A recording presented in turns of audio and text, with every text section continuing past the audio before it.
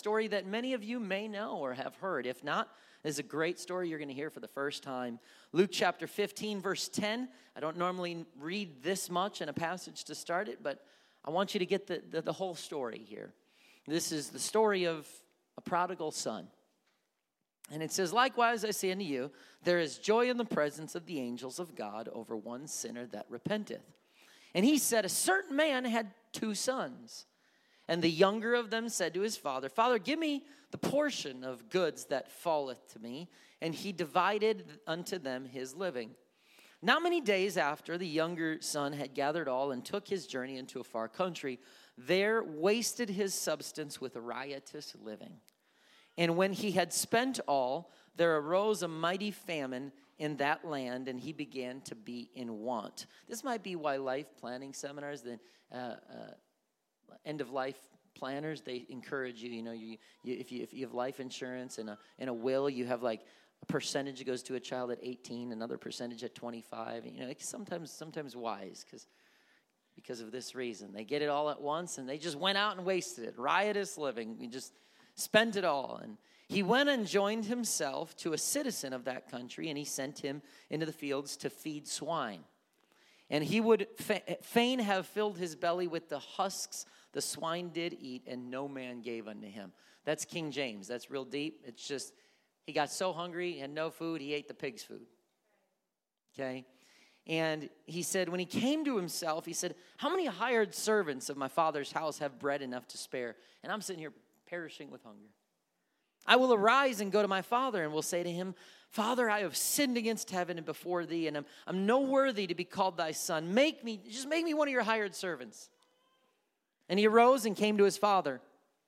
But he was a great way off. His father saw him, and he had compassion, and ran and fell on his neck and kissed him. And the son said to his father, Father, I've sinned against heaven and in thy sight. No more am I worthy to be called your son.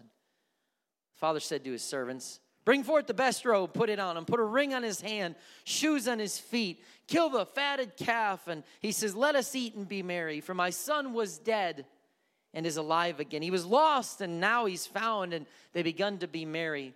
And now his elder son was in the field, and as he came back in, he heard music and dancing. And he called one of the servants and said, well, you know, what's going on? What do these things mean? And he said, thy brother has come, and thy father has killed the fatted calf, because he's received him safe and sound.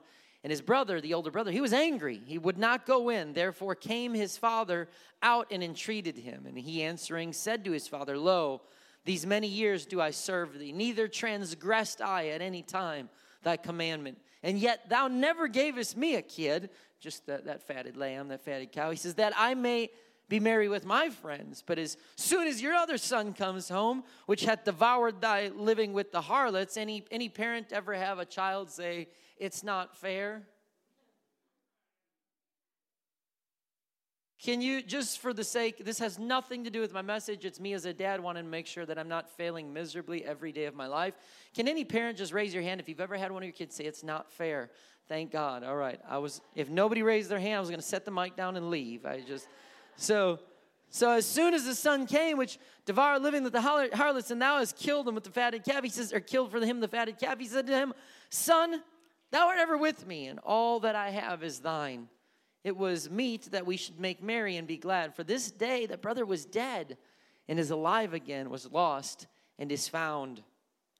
This morning, I just want to preach for a little while on this topic, lost in your own house. Lost in your own house. Jesus, thank you so much. God, we're grateful. We're grateful for you, for the cross that we heard about this morning. Lord Jesus, we're thankful for salvation. We're thankful for forgiveness. We're thankful for this building that we're able to gather in today. We're thankful for every man, woman, and child who's either in person or online, Jesus, who's part of this beautiful thing called the church that you've allowed us to be a part of. And so, God, we just pray right now that you would anoint me. Lord, speak through me. In Jesus' name, I pray, amen. In the 1600s, an artist named Rembrandt created a piece of art that tried to capture the return of the prodigal. In fact, the piece is actually entitled The Return of the Prodigal Son. And we'll show this piece right now. That is the best we can do. But if you look at that, it really is a rather remarkable painting. It was made to depict the moment that the prodigal son returned to his father in the biblical passage that we just read. In the painting, the son had returned home in a wretched state from travels and in which he wasted his inheritance and was in poverty and despair. The prodigal is kneeling in brokenness and weakness and vulnerability, and he is bald and seemingly exhausted, without a clothing and wearing, really without a cloak, a top coat, and wearing only one shoe if you look real closely. And he's completely disheveled. That painting speaks so much about the state of the prodigal son. He's a picture of a life that has been totally broken, totally disheveled. The plans that he had just months or weeks earlier were completely gone. He kneels before his father in repentance, wishing for forgiveness and a renewed place in the family, having realized that even his father's servants are better off than what he had. And his father receives him with this tender gesture as he leans down and puts his hands on his back and embraces him. But you go back to the beginning of the parable in Luke 15, the only place that we find it in the Bible, and look a little deeper into the story. According to the parable, the younger son demanded a percentage of the estate, which at that time in biblical times would have been 1/3. And so he takes that 1/3 of the family estate and he runs from home. But in traditional Middle Eastern culture, for a son to ask inheritance from his father while his father was still living, imagine if you have a will. If you don't, we're actually bringing in specialists, and we're having a family life planning seminar at the end of June right here, and the church is paying the whole bill. There's a Friday night seminar, then there's individual appointments for families all through Saturday and Sunday evening, and you will get life planning advice from an expert, and we're paying for all of it. So make sure that you put that in your calendar because we believe in that. But imagine now you have a will and your child comes up and says, "You know what, Dad? You're not dead yet, but I still want the will. Can I have it?" Essentially, what you were saying in Middle Eastern culture, and even yet today I would argue, is, "Father, I'm eager for you to die, and I'd rather you be dead so I can have my stuff." And he shames his father and disgraces his family by what he does. But things go so badly that he loses it all in riotous living.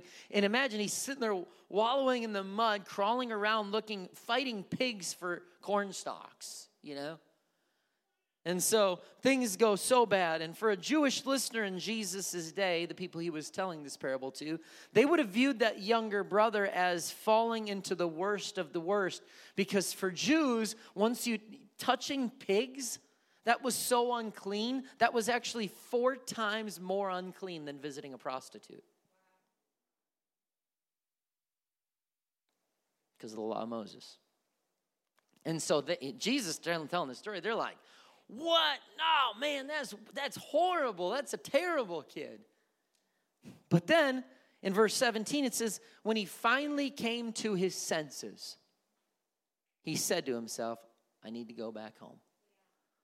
And when he comes to his senses, he turns around, he comes back home, and understand this, it takes a lot of humility to lay down your pride and make that first initial turn to go back home. It's very difficult. This is why sometimes people will walk away from a church that they've been a part of, and they will go and experiment in things, and they will find that those things are empty, and that those things do not bring the joy and fulfillment that they were hoping that they would bring. But oftentimes people still don't go back home, because if I go back home, where have you been? Well, you should have known better and all that. I pray that this church is never a church that's like that. If someone comes back home, we do not read about the father saying, "Well, why are you being such a knucklehead? I'll have to think about it. Where have you been? What exactly did you do?" And so I say that maybe somebody's watching online today, and you're just feeling hopeless and helpless and out of control. Let me tell you, if you're in our area, come back home.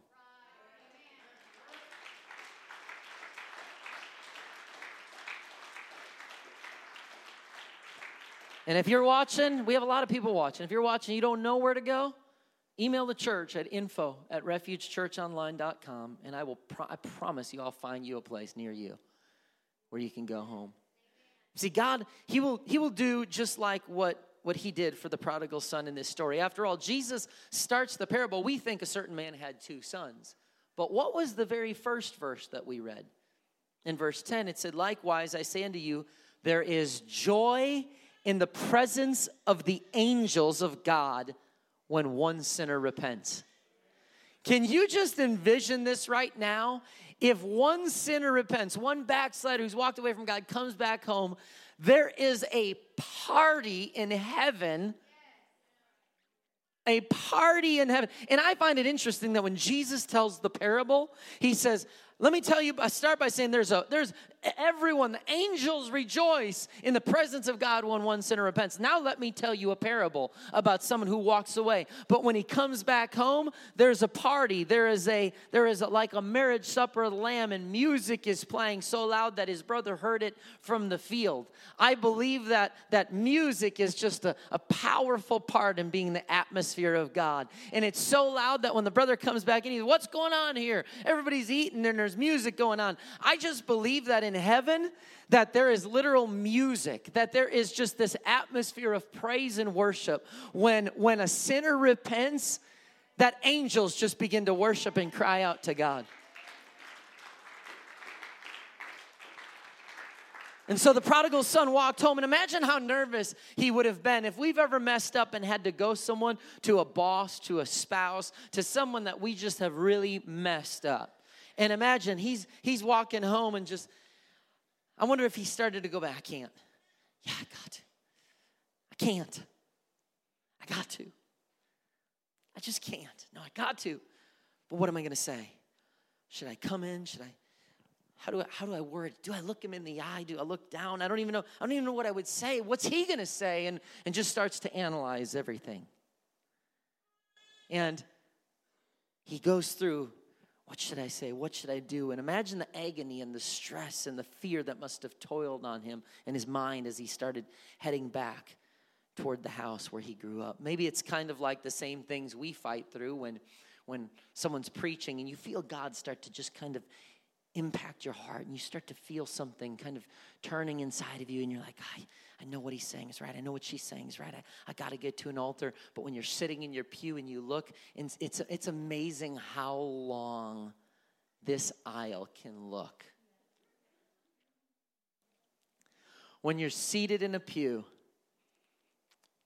and the preacher says, the altar is open. Let's just come and find a place to pray. And inside you're going, I got to get in the presence. I got it. I got it. I want to repent. Maybe I want to be baptized. I want to have these sins washed away.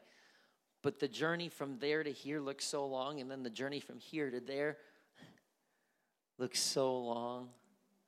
And so oftentimes people will walk out and not take the journey because, man, it's so scary. It's so long.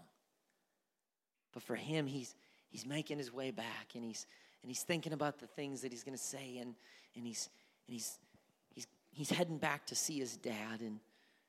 But after all, you think about this, and this is often what we do. Yeah, but I can't go to an altar. What if everyone thinks this about me? Or I've done so much. I've fallen so far. And these are no doubt things that this prodigal son had to work through, had to argue with, and fight in his own emotions. But the book of Revelation tells us it's so interesting. Instead of us going back to lay down with the pigs and fight over food in the mud, Revelation 19:8 paints this incredible picture. As it tells us what the Father wants from his people. It says, Revelation 19:8, and to her was granted that she should be arrayed in fine linen, clean and white, for the fine linen is the righteousness of the saints. Isn't it interesting that when the prodigal son comes home, one of the first things out of the father's mouth is, go get some new clean clothes and get the royal robe. Put something on that signifies that this prodigal is still my son. And we serve a God who says, you won't be a part of my church. I'm calling you to repent. The very first message that he preaches when Jesus starts his public ministry is repent, for the kingdom of God is. John the Baptist preached it. Jesus walked in and preached it. And when his people repent, there is a place of purity and consecration that he says, no. I know you think you've fallen too far to still be my child, but that's not the case. I'm so thankful for that. And this prodigal son walks home rehearsing. He thinks everything, how he thinks everything is going to go. I'm going to go do this. So I'm going to say this, and I'm just going to beg him, and hopefully he'll take me back. And look what the Bible says. It says, verse 20, he arose, came to his father, and when he was yet a great way off. What does that statement tell you? Everybody calls it the story of the prodigal son. To me, this story is way more about the father than it is the son. What does that statement tell you? When he was a great way off, his father saw him. That, to me, enlightens me about the whole entire story. Because that tells me that every single day,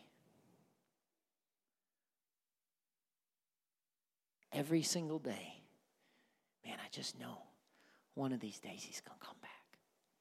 And for those of you that have kids or grandkids or spouses, people that maybe once served God and they walked away, and I could only imagine how heartbreaking that is for you.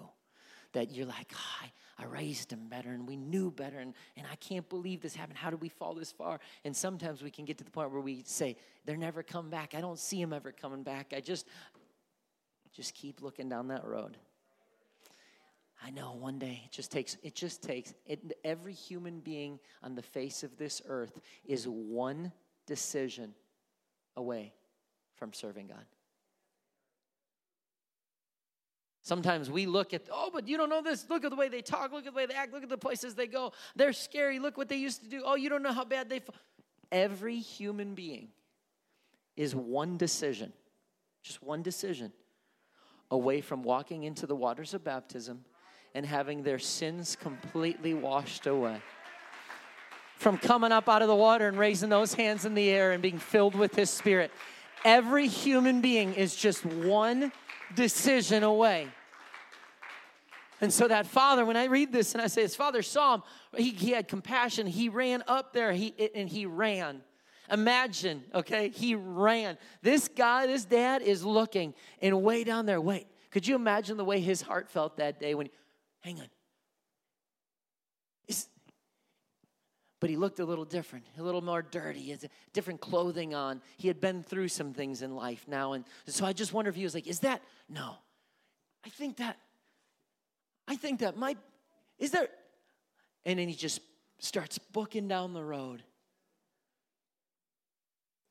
and sees that son and embraces him.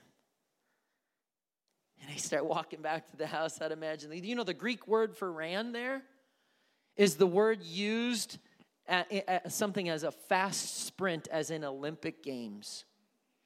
So this old dad was not like, hey, Junior. This guy was like, I mean, like, he's like, whew.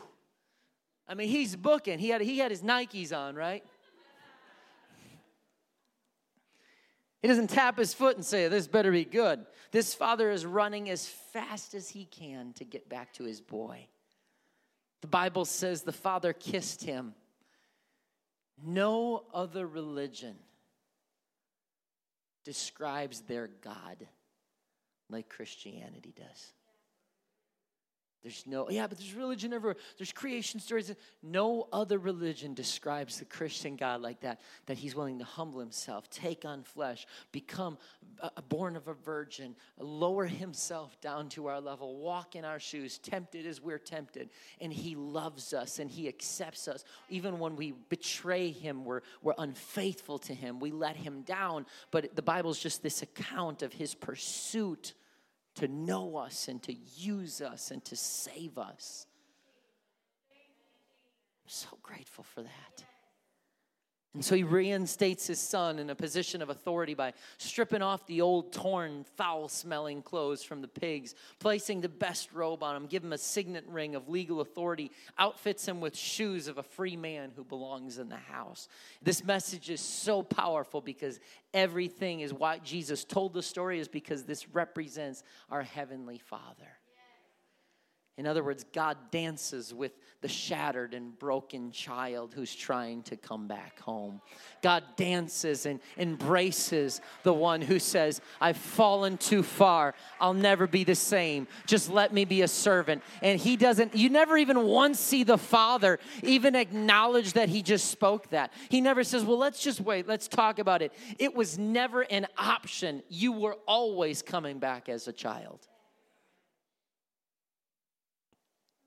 God was wanting his people to understand that message. And here he uses a descriptive story. But later in the New Testament, Paul says this in Ephesians 3. He says, may you who have the power to understand, as all God's people should, how wide, how long, how high, and how deep his love is. Paul was trying to explain to a church, you got to try to grasp this. His love is so deep, it's so high, it's so wide. He's trying to get us to see it. And he says, may you experience the love of Christ, though it's too great to understand. We think we understand, but we will never understand because we love people, but people could hurt us or do things that cause you to say, enough is enough. Like with him, there's never enough is enough. He always loves us. He always reaches to us. Now, we can walk away from him and say, I'm not letting you in my life. But he never just says, you know what? You've fallen too far. I'm done with you.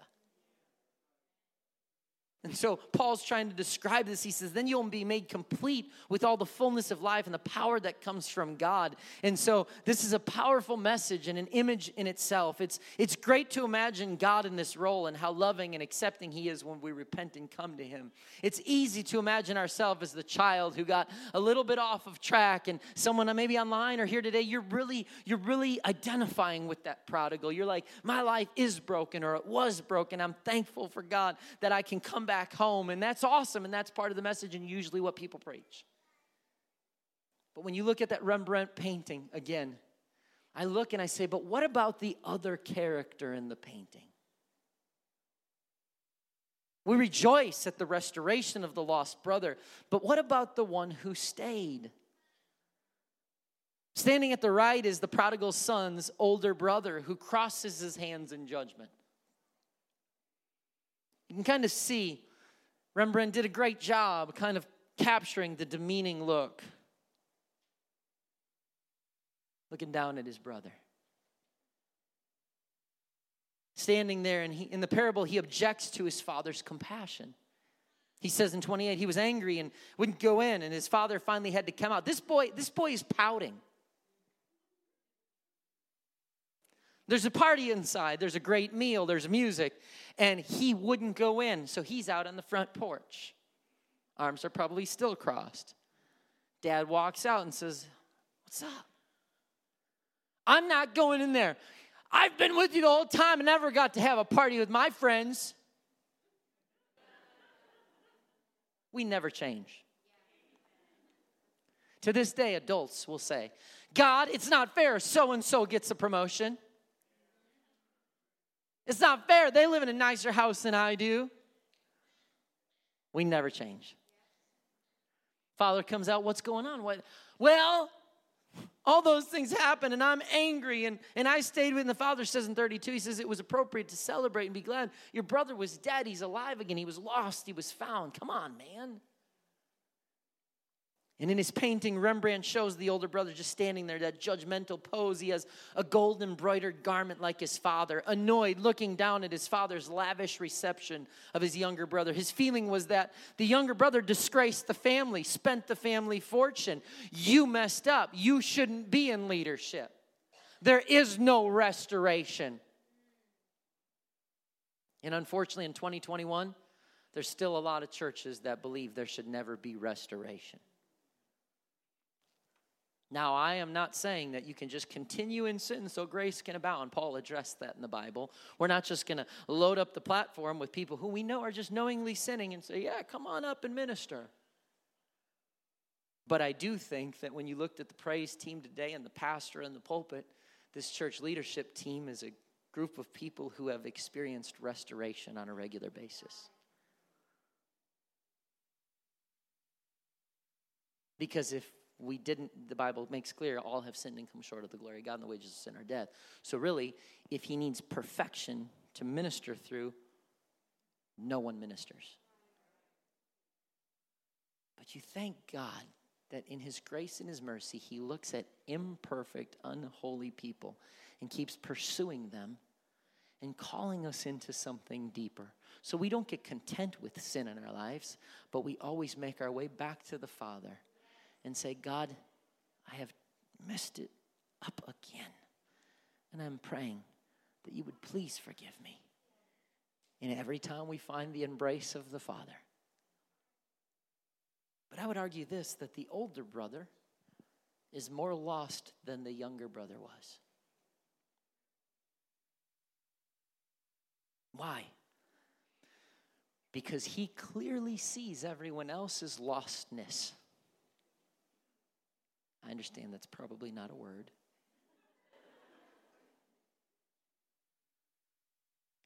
He can see everyone else's lostness.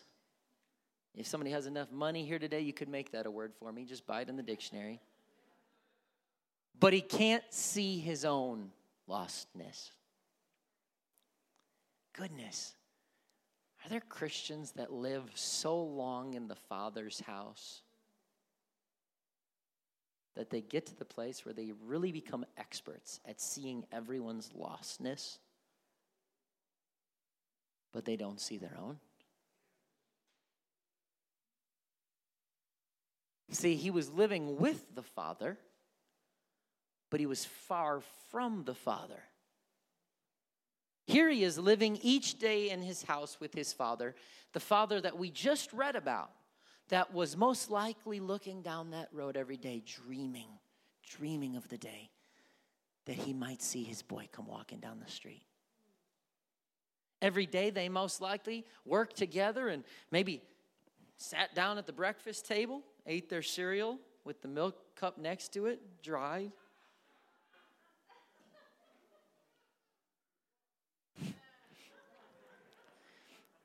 If you're a guest, there's an inside joke around here that I don't dump milk in my cereal. I don't like the race against time. I don't want cereal to slide down my throat. I want to chew it, and then when I'm thirsty, I'll drink my milk. And I know there's a couple of you who have received the truth too.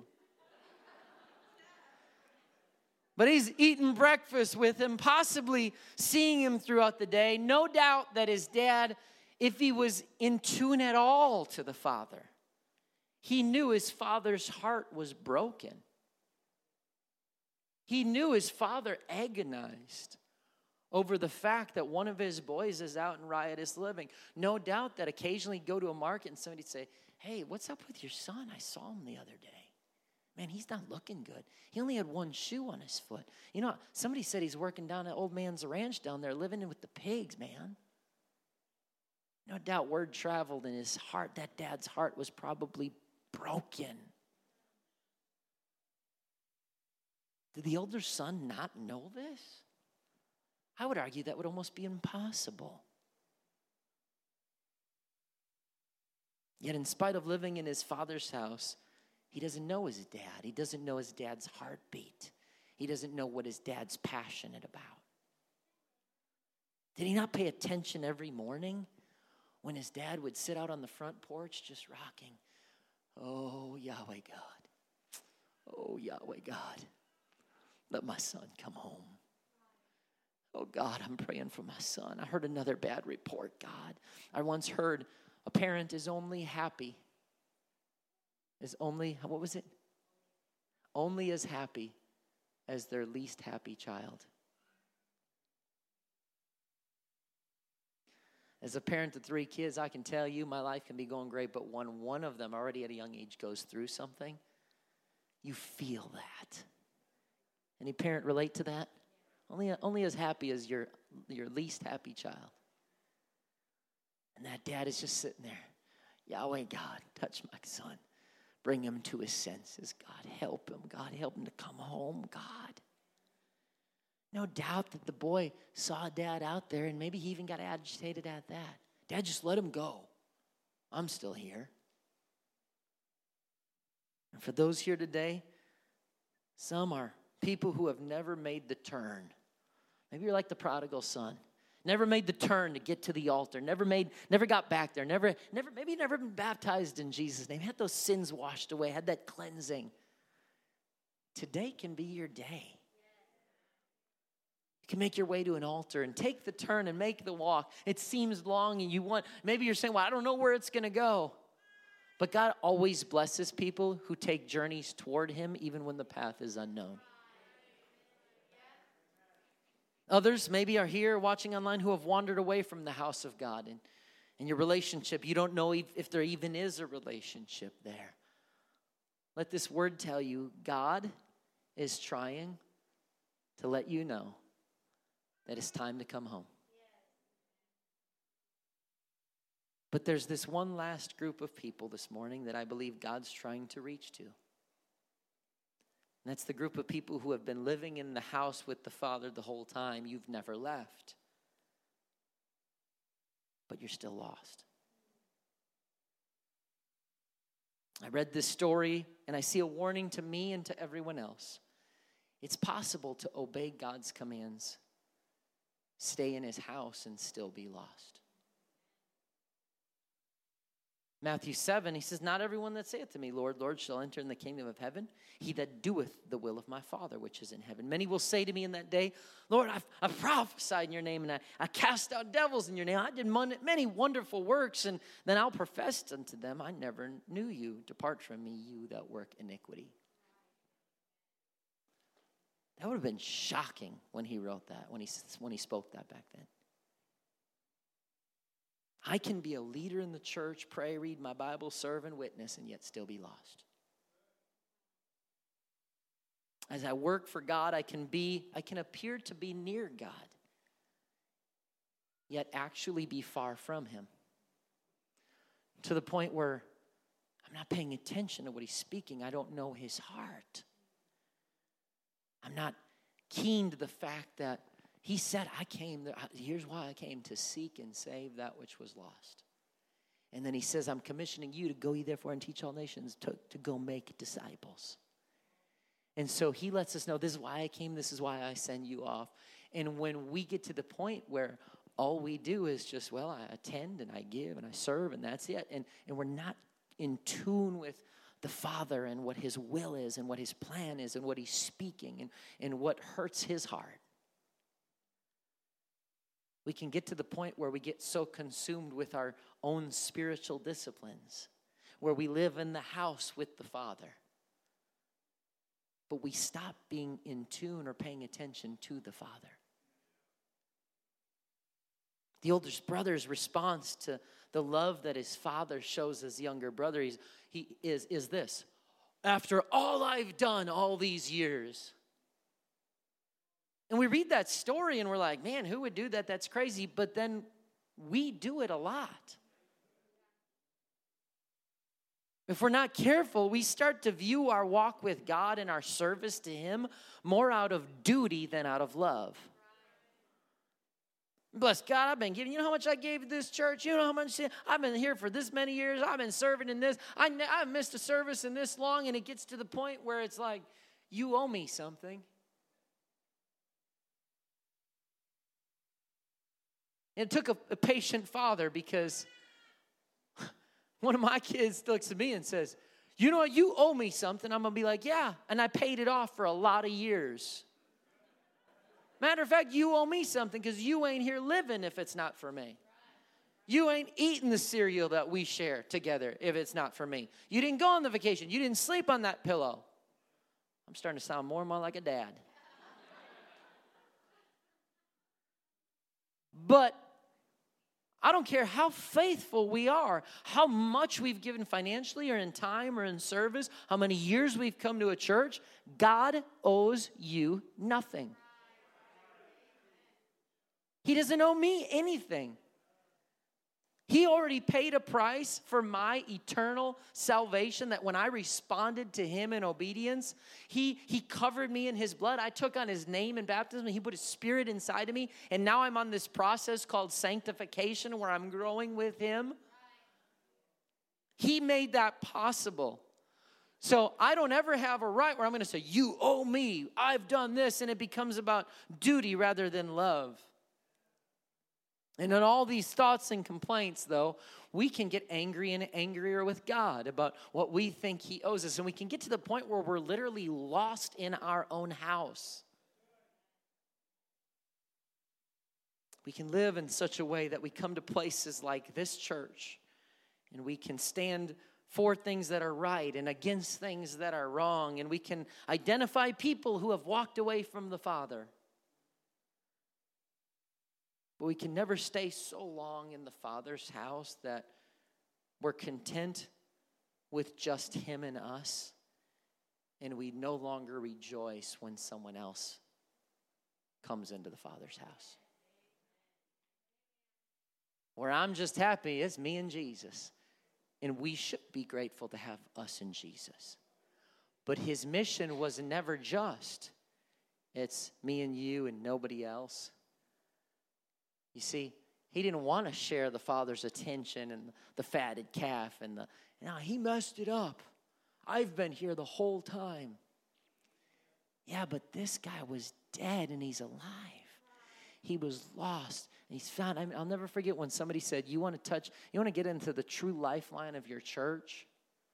Just preach the basic plan of salvation and see if people still get excited.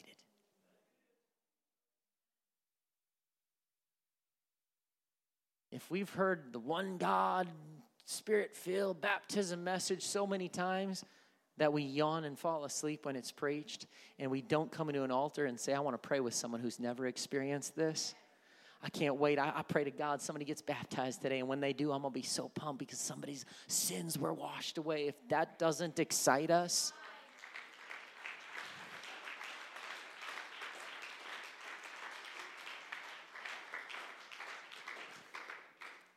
I want to rejoice with every sinner who repents, every backslider who returns home, every time God restores someone, because I've tasted it myself. And so I value that. And as I close, God is about grace and restoration and hope and forgiveness. And if you find yourself not offering this to someone, or not offering this to yourself, you can be in a dangerous spot. Because it's not just being judgmental towards someone else. Rachel referenced it this morning when she, I believe, was in her closing prayer. She said something about God allow them to see our love and not just what we stand against. That, great job, by the way, Rachel, this morning.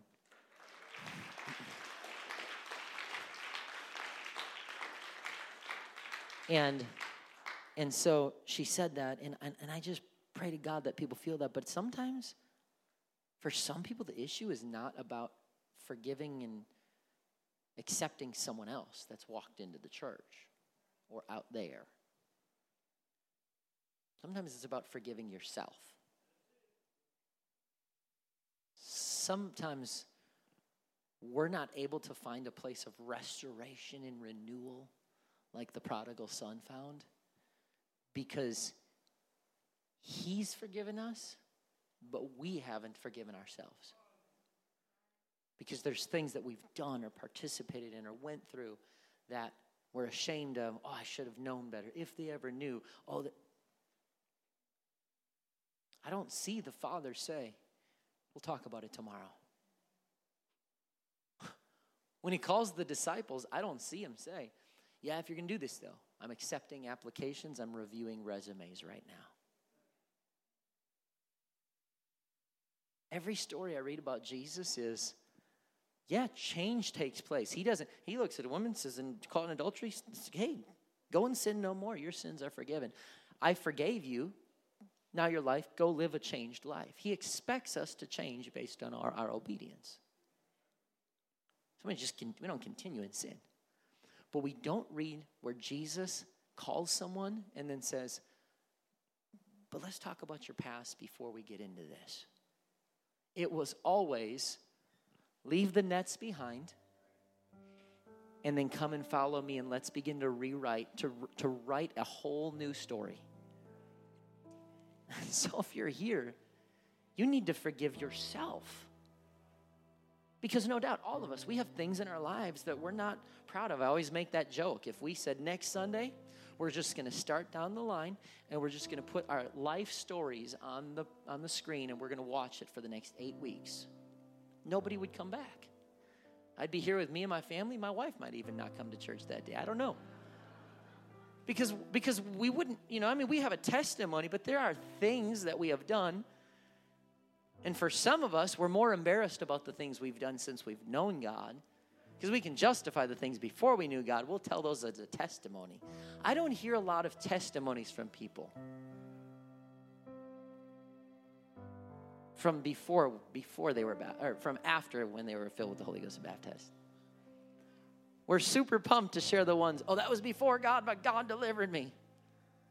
We don't have a lot of testimonies but then when I was walking with God, I was serving in ministry, and I was a fool a couple times. Let me tell you about that. Because we have this persona that once we're filled, and once we're baptized, and once we're coming to church, once we're in leadership. Bless God, I was perfect ever since that day.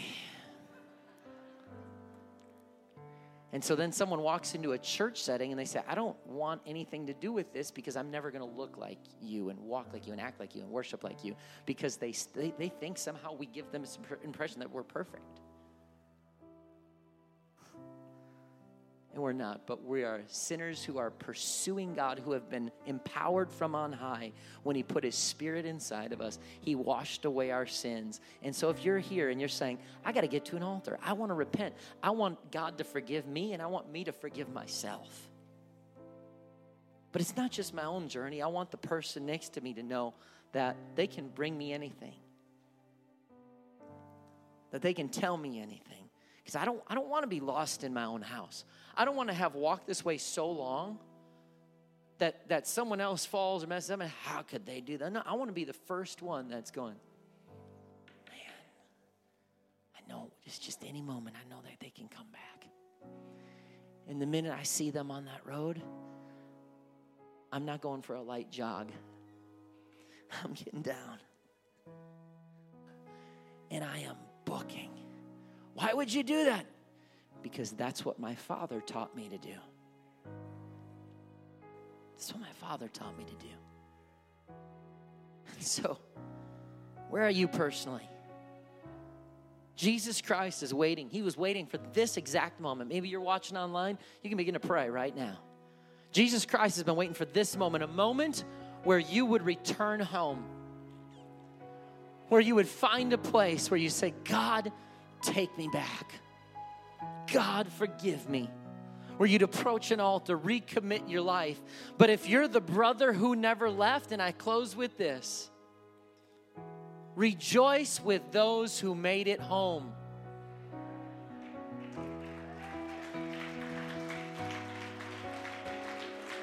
You can stand to your feet. If you're the brother who never left, there's a second part to that. Rejoice with those who made it home, or get out and sit on the porch and look for those who haven't. Rejoice with those who made it home.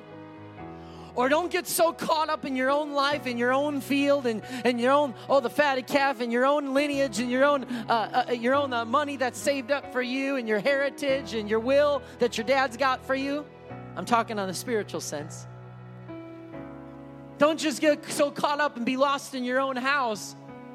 You know who should have been sitting on the porch with his dad? The older brother. The older brother. Jesus, the Father, shouldn't be the only one looking for people that are lost. The older brother should have been right there. The older brother should have been outrunning his older dad and said, oh, Dad, I'll beat you there.